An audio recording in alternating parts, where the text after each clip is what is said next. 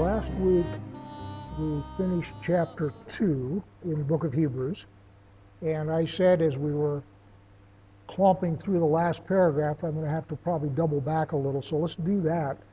Chapter 3 says, therefore, holy brothers. Well, in order to understand therefore, you got to understand why it's therefore. So we'll back up to 2:14 and get a run at chapter 3. So 2:14. Since therefore the children share in flesh and blood, he himself likewise partook of the same things, that through death he might destroy the one who has power of death, that is the devil, and deliver all those who through fear of death are subject to lifelong slavery. So what has been established up until now? Chapter 1 established that Yeshua is the heir of God, and he inherits everything. Chapter 2 establishes that he is human and therefore a brother to us. And since he is human and a brother to us, what's going to happen here is by his death, he is going to back out the sin of Adam. When Adam ate the fruit that he was told not to eat of, everybody became mortal. He died and his children after him were all mortal. What Yeshua's death does is back that out, so that all of the children of Adam now have the ability to become immortal. Remember, that's what's going on in the gospel when people come up to Yeshua and say things like, Rabbi, what must I do to inherit eternal life? So we're talking about immortality, and so his death, being man and God both, suffices to back out our mortality, but not until the new heaven and the new earth. So what has been established then is Yeshua is the heir, Yeshua is human, like us, and that his death backs out the consequences of Adam's disobedience. Therefore, which is what I just read, we are then able to face physical death confidently. And we need no longer be held in slavery by fear of physical death. One of the things that has been the power of Satan is the fear of physical death. And remember, one of the things that I talked about is God works on you from the inside out.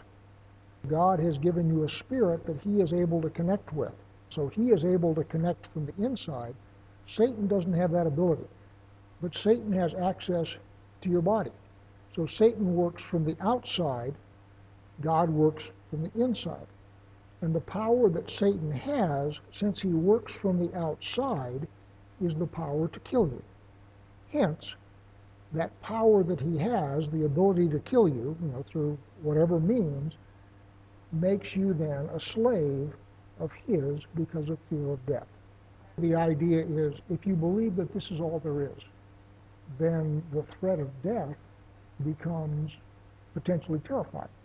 If, however, you believe this is not all there is, and that in fact you have assurance of resurrection and the world to come, then death here becomes much less terrifying. Look at the Egyptians.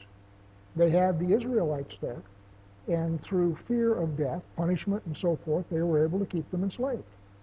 Look at any slave society on earth, and the power of that slave society is the ability to kill you or make you things really painful for you. Satan, as prince of the earth, if you will, has the ability to coerce you to do things that he wants you to do, and his ability to coerce you is based on your fear of death ultimately. And Yeshua's sacrifice, which allows us to become heirs in the world to come, removes that hold that Satan has over us. That's what's being asserted here.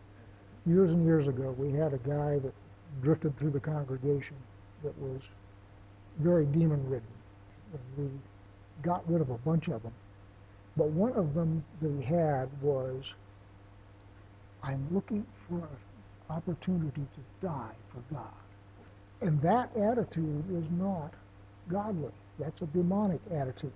Now, if you are in Yeshua's service, it may eventuate that that's going to happen.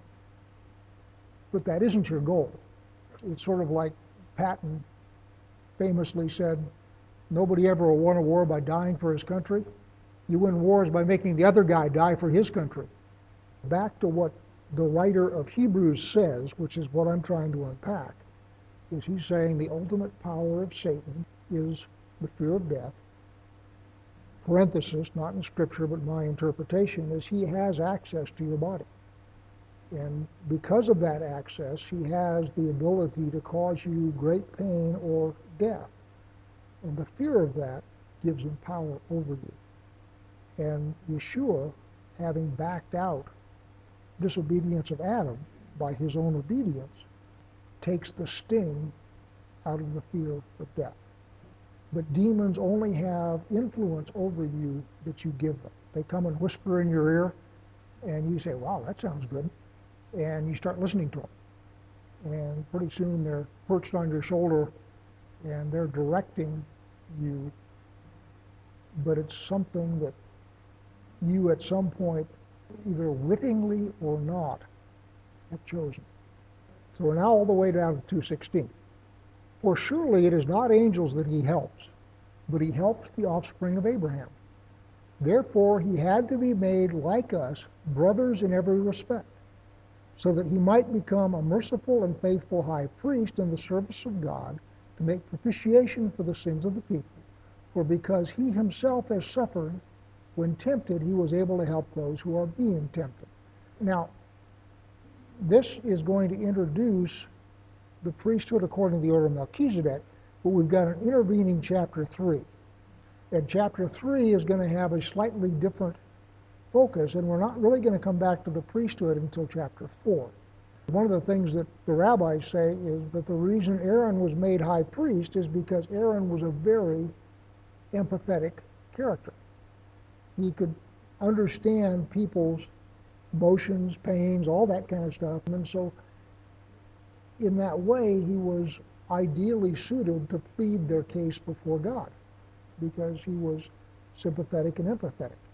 That's what's being said here, is since he is our brother, he is one of us, he has been subject to the temptations that we are subject to, he is able to understand our frailties and so present our case before God in a very compelling way. So now, on to chapter 3. Therefore, holy brothers, you who share in a heavenly calling, consider Yeshua the apostle and high priest of our confession, who was faithful to him who appointed him, just as Moses also was faithful in all of God's house. For Yeshua has been counted worthy of more glory than Moses, as much more glory as the builder of a house has more honor than the house itself. So what he's now going to do is he's going to compare Yeshua to Moses. Verse 4. For every house is built by someone, but the builder of all things is God. So what he's saying is Moses is the house, Yeshua is the builder of the house. Hence the builder of the house has more glory than the house itself. Verse 5. Now Moses was faithful in all God's house as a servant, to testify to the things that were to be spoken later. But Messiah is faithful over God's house as a son. And we are his house, if indeed we hold fast our confidence and our boasting in our hope. Remember we talked about the thing that was testified to by angels? So Hebrews 2. Chapter 2. Therefore we must pay much closer attention to what we have heard, lest we drift away from it. For since the message declared by angels proved to be reliable, and every transgression or disobedience received a just retribution, how shall we escape if we neglect such a great salvation? The angel there being spoken of is Moses. So Moses is the one who gave the Torah. I mean, God gave the Torah to Moses, but Moses is the one that gave the Torah to Israel. So Moses is the angel or the messenger here who was the agent by which Israel got the Torah. And the Torah itself was reliable, and every transgression or disobedience received a just retribution. Okay, that's the whole point of the Torah and the Tanakh. So now down in chapter 3, we're back to Moses, except Moses is being named here. Now pick it up in 3:3. For Yeshua has been counted worthy of more glory than Moses, as much more glory as the builder of a house has more honor than the house itself. For every house is built by someone, but the builder of all things is God. Now Moses was faithful in all God's house as a servant, to testify to things that were to be spoken later. But Messiah is faithful over God's house as a son. So the angel back up in 2:2 that's delivered the Torah of Moses. Now we're down here and Moses is named. And the idea here is Moses is a servant of God, and he is the angel that gave the Torah, and he was faithful in God's house as a servant. Yeshua, however, is the son and the heir. So he has more glory as the son and the heir and the builder of the house than does Moses, who was a servant and simply the angel who delivered the Torah. Later on, we will get to the idea of the covenants, the new covenant versus the old covenant. We'll be talking about the covenant as given by Moses versus the new covenant. We'll talk about that later. So you're going to have this interplay, if you will, between Moses and Yeshua as we go through here too. And that interplay started back up in chapter 2. Now, let's pick it up in verse 5 again now, chapter 3:5. Now Moses was faithful in all God's house as a servant, to testify to the things that were to be spoken later. In other words, the Torah has got prophecy in it. And there are passages in the Torah where it's obvious that it's talking about someone to come, a Messiah. So Moses was the servant of God who testified of the things that were to be spoken later. So you have Isaiah and you have Jeremiah and you have all the prophets who refer back to the Torah and give various prophecies of the Messiah. Those are the things that are to be spoken later. In other words, Isaiah depends on Moses. Jeremiah depends on Moses. Ezekiel depends on Moses. Yeshua himself depends on Moses. So everything goes back to Moses, and Moses then is the one who gave the original Torah, and he is also then a prophet, speaking of things that are yet to be spoken. And then verse 6, but Messiah is faithful over God's house as a son, and we are his house, if indeed we hold fast our confidence and our boasting in our hope. So we are his house. I take that to be, you are this church. So you are of the house of Messiah. You are of the house of Windsor. You are of the house of whatever. You understand the phraseology there. It doesn't say we are the boards and walls of his house. We are members of his household. We are his house if indeed we hold fast our confidence and our boasting in our hope. Therefore, as the Holy Spirit says, today, if you hear his voice, do not harden your hearts as in the rebellion on the day of testing in the wilderness, where your fathers put me to the test and saw my works for 40 years. Therefore I was provoked with that generation and said, they always go astray in their heart and have not known my ways. As I swore in my wrath, they shall not enter my rest. That's a quote from Psalm 95. It starts in 95, verse 7.5, if you will. Today, if you hear his voice, so forth, do not harden your hearts as in Meribah and as at the day at Massah in the wilderness. Meribah and Massah are testing and rebellion. So that's a direct quote from Psalm 95. Now, what he's going to do is go into a riff on today. Today, if you hear his voice, do not harden your hearts as in the rebellion. So what it's saying is, in the day that you hear his voice, do not harden your hearts. So whenever today is, when you hear his voice, do not harden your heart. Because the generation in the wilderness did harden their hearts. And we're talking about when they were told to go up and take the land, and they sent the spies, and they decided, nope, we're not going up. Okay, that's what we're talking about here, is the sin of the spies, where that generation refused to go up because they had been spooked by the spies. And so that was what caused them to spend the next 38 years in the wilderness. He gave them credit for time served. They'd already been in the wilderness 2 years at that point. And so we had credit for time served. Verse 12, take care, brothers, lest there be in any of you an evil, unbelieving heart, leading you to fall away from the living God. but exhort one another every day, as long as it is called today, that none of you may be hardened by the deceitfulness of sin. For we share in Messiah, if indeed we hold our original confidence firm to the end. So he's repeated this, if indeed we hold our original confidence firm to the end. Remember, he started the quotation from Psalm 95 with that. Verse 14 again. For we share in Messiah, if indeed we hold our original confidence firm to the end. As it is said, today, if you hear his voice, do not harden your hearts as in the rebellion. He's emphasizing this business of today. And what he's going to demonstrate is today is whenever you hear the word of God. So verse 16, for who were those who heard and yet rebelled? Was it not all those who left Egypt led by Moses? And with whom was he provoked for 40 years? Was it not all those who sinned, whose bodies fell in the wilderness? And to whom did he swear that they would not enter his rest, but to those who were disobedient? So we see that they were unable to enter because of unbelief. We're not going to finish chapter 4 tonight, I don't think. But I want to finish this thought, which continues into chapter 4, because you need some of chapter 4 to finish the thought. So chapter 4 now. Therefore, while the promise of entering his rest still stands, let us fear lest any of you should seem to have failed to reach it. So what he's asserting is, as long as today is called today, the promise of entering his rest is still on offer. Verse 2, for good news came to us just as to them, but the message they heard did not benefit them because they were not united by faith with those who listened. What is he saying there? They got the gospel. They have the same gospel we have. Let me read it again. Chapter 4, verse 2. For good news, the gospel, came to us just as to them. But the message they heard did not benefit them because they were not united by faith with those who listened. So the idea is they had the gospel. We're talking about good news now in two different senses.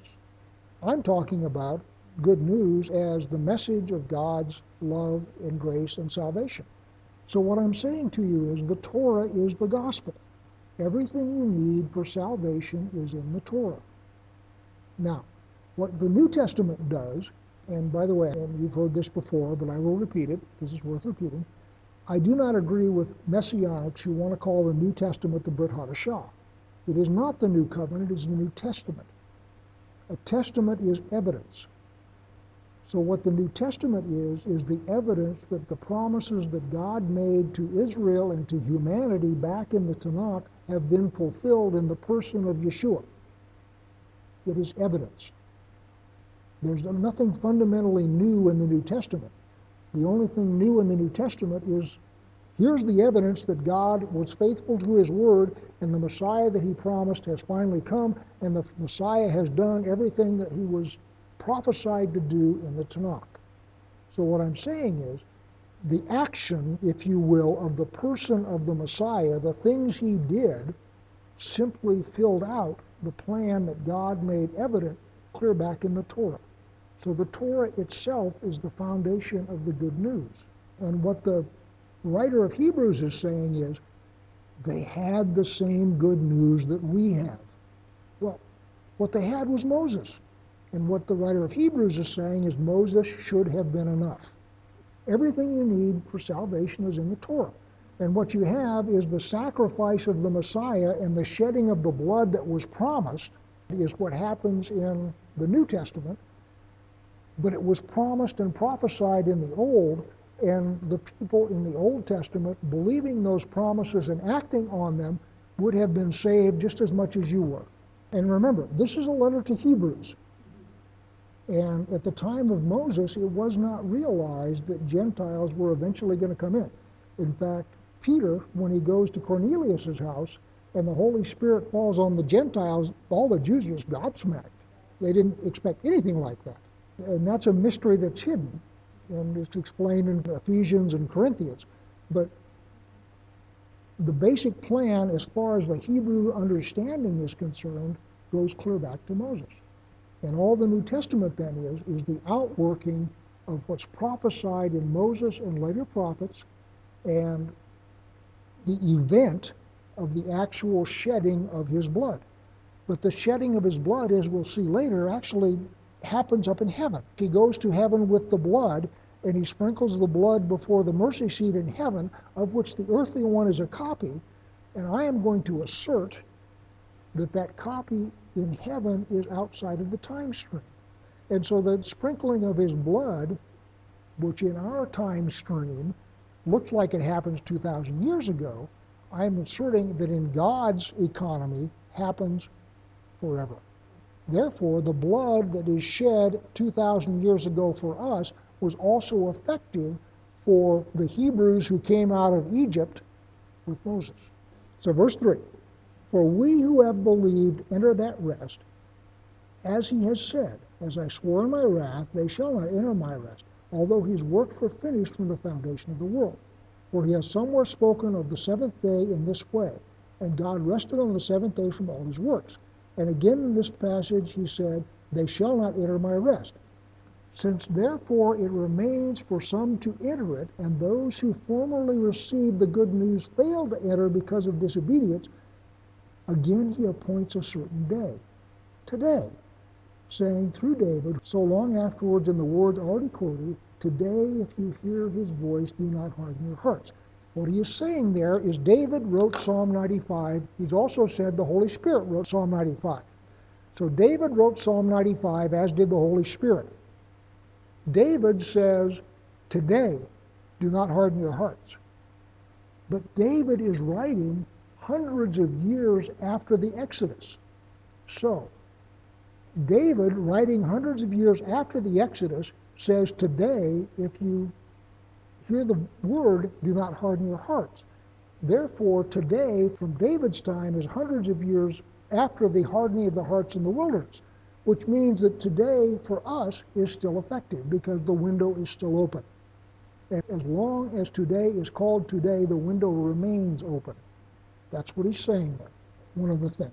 If you read Genesis 2, verse 1, thus the heavens and the earth were finished, and all the host of them. And on the seventh day, God finished his work. But wait a minute. The heavens and the earth were finished in 6 days. But God's work was finished during the seventh day. So what did God create? What work did God do on the seventh day? Because it says very clearly, thus the heavens and the earth were finished. That was at the end of 6 days. And all the host of them. And on the seventh day, God finished his work. What did he do on the seventh day? He created rest. On the seventh day, God made rest. Now, we don't think of making rest. We think of rest as a cessation of activity. What this says is on the seventh day, God finished his work. So the work that he did on the seventh day was to invent, create, make, whatever you want to call it, rest. So what the writer of Hebrews is saying, back in Hebrews 4:4, for he has somewhere spoken of the seventh day in this way. And God rested on the seventh day from all his works. And again in this passage it said, they shall not enter my rest. In other words, I am creating rest on the seventh day, and they will not come into it. Let's pick it up at verse 8 now, chapter 4, verse 8. For if Joshua had given them rest, God would not have spoken of another day later on. So then, there remains a Sabbath rest for the people of God, because they did not enter into it. For whoever has entered God's rest has also rested from his work as God did from his. Let us therefore strive to enter that rest. So how do you strive to enter rest? There's a difference between stopping work and entering into God's rest, and that's the point that's being made. We are so tied up with the idea of rest simply being the cessation of work, and that isn't what's happening biblically. Rest is something that he created, and there's an ability to enter into that rest. And what whoever wrote Hebrews says is, as long as we maintain our confidence in our boasting in him. We pick it up in 3:13. But exhort one another every day, as long as it is called today, that none of you may be hardened by the deceitfulness of sin. For we share in Christ, if indeed we hold our original confidence firm to the end. And he's led off with, back in verse 6, 3:6, But if Messiah is faithful over God's house as a son, and we are his house, if indeed we hold fast our confidence and are boasting in our hope. So this idea of holding fast our confidence that we have a place in the world to come, that we are of Messiah, that we can trust him, etc., if we hold fast to that confidence, then we can enter into his rest. Let's go ahead and finish up this thought, and then where we're going to pick it up next time is 4:14. Let's pick it up at 4:8 again. For if Joshua had given them rest, God would not have spoken of another day later on. So then, there remains a Sabbath rest for the people of God. For whoever has entered God's rest has also rested from his works, as God did from his. Now, this resting from your works is not to say that you cease works. This is saying you enter into the rest, but like Shabbat, you work 6 days and on the 7th day you rest. It doesn't say you don't ever do any works again. So, verse 10, for whoever has entered God's rest has also rested from his works, as God did from his. Let us therefore strive to enter that rest, so that no one may fall by the same sort of disobedience. For the word of God is living and active, sharper than any two-edged sword, piercing to the division of soul and spirit, of joints and marrow, and discerning the thoughts and intentions of the heart. And no creature is hidden from its sight, but all are naked and exposed to the eyes of him to whom we must give account. The idea here is holding fast to the end. Remember, he said that now twice. And the other thing he's saying here in a roundabout way is what I said, is God works from the inside out. The Word of God is a two-edged sword piercing to the division of soul and spirit. Soul is the part of you that your mind, will, and emotion. Spirit is the part of you that connects to God, if it does. There are some people's spirits who do not connect to God. And then joints and marrow, so what it's talking about here is body, soul, and spirit, if you will. And the Word of God is able to separate those, body from soul from spirit. And if you are a believer in resurrection, as I am, what Paul says in another place is that the body that gets put into the grave is a seed. And that seed gets planted in the earth. You die, the seed, your body gets planted in the earth. You are a being in three parts, body, soul, and spirit. The Word of God separates those three parts. And when you die, the body goes into the ground and decays. The spirit and the soul go back to God, later on to be reunited with the body resurrected. What we're going to do next week is we'll pick it up in verse 14, and that then reflects back to the idea that Yeshua is our high priest. And it will then go on to explain that concept.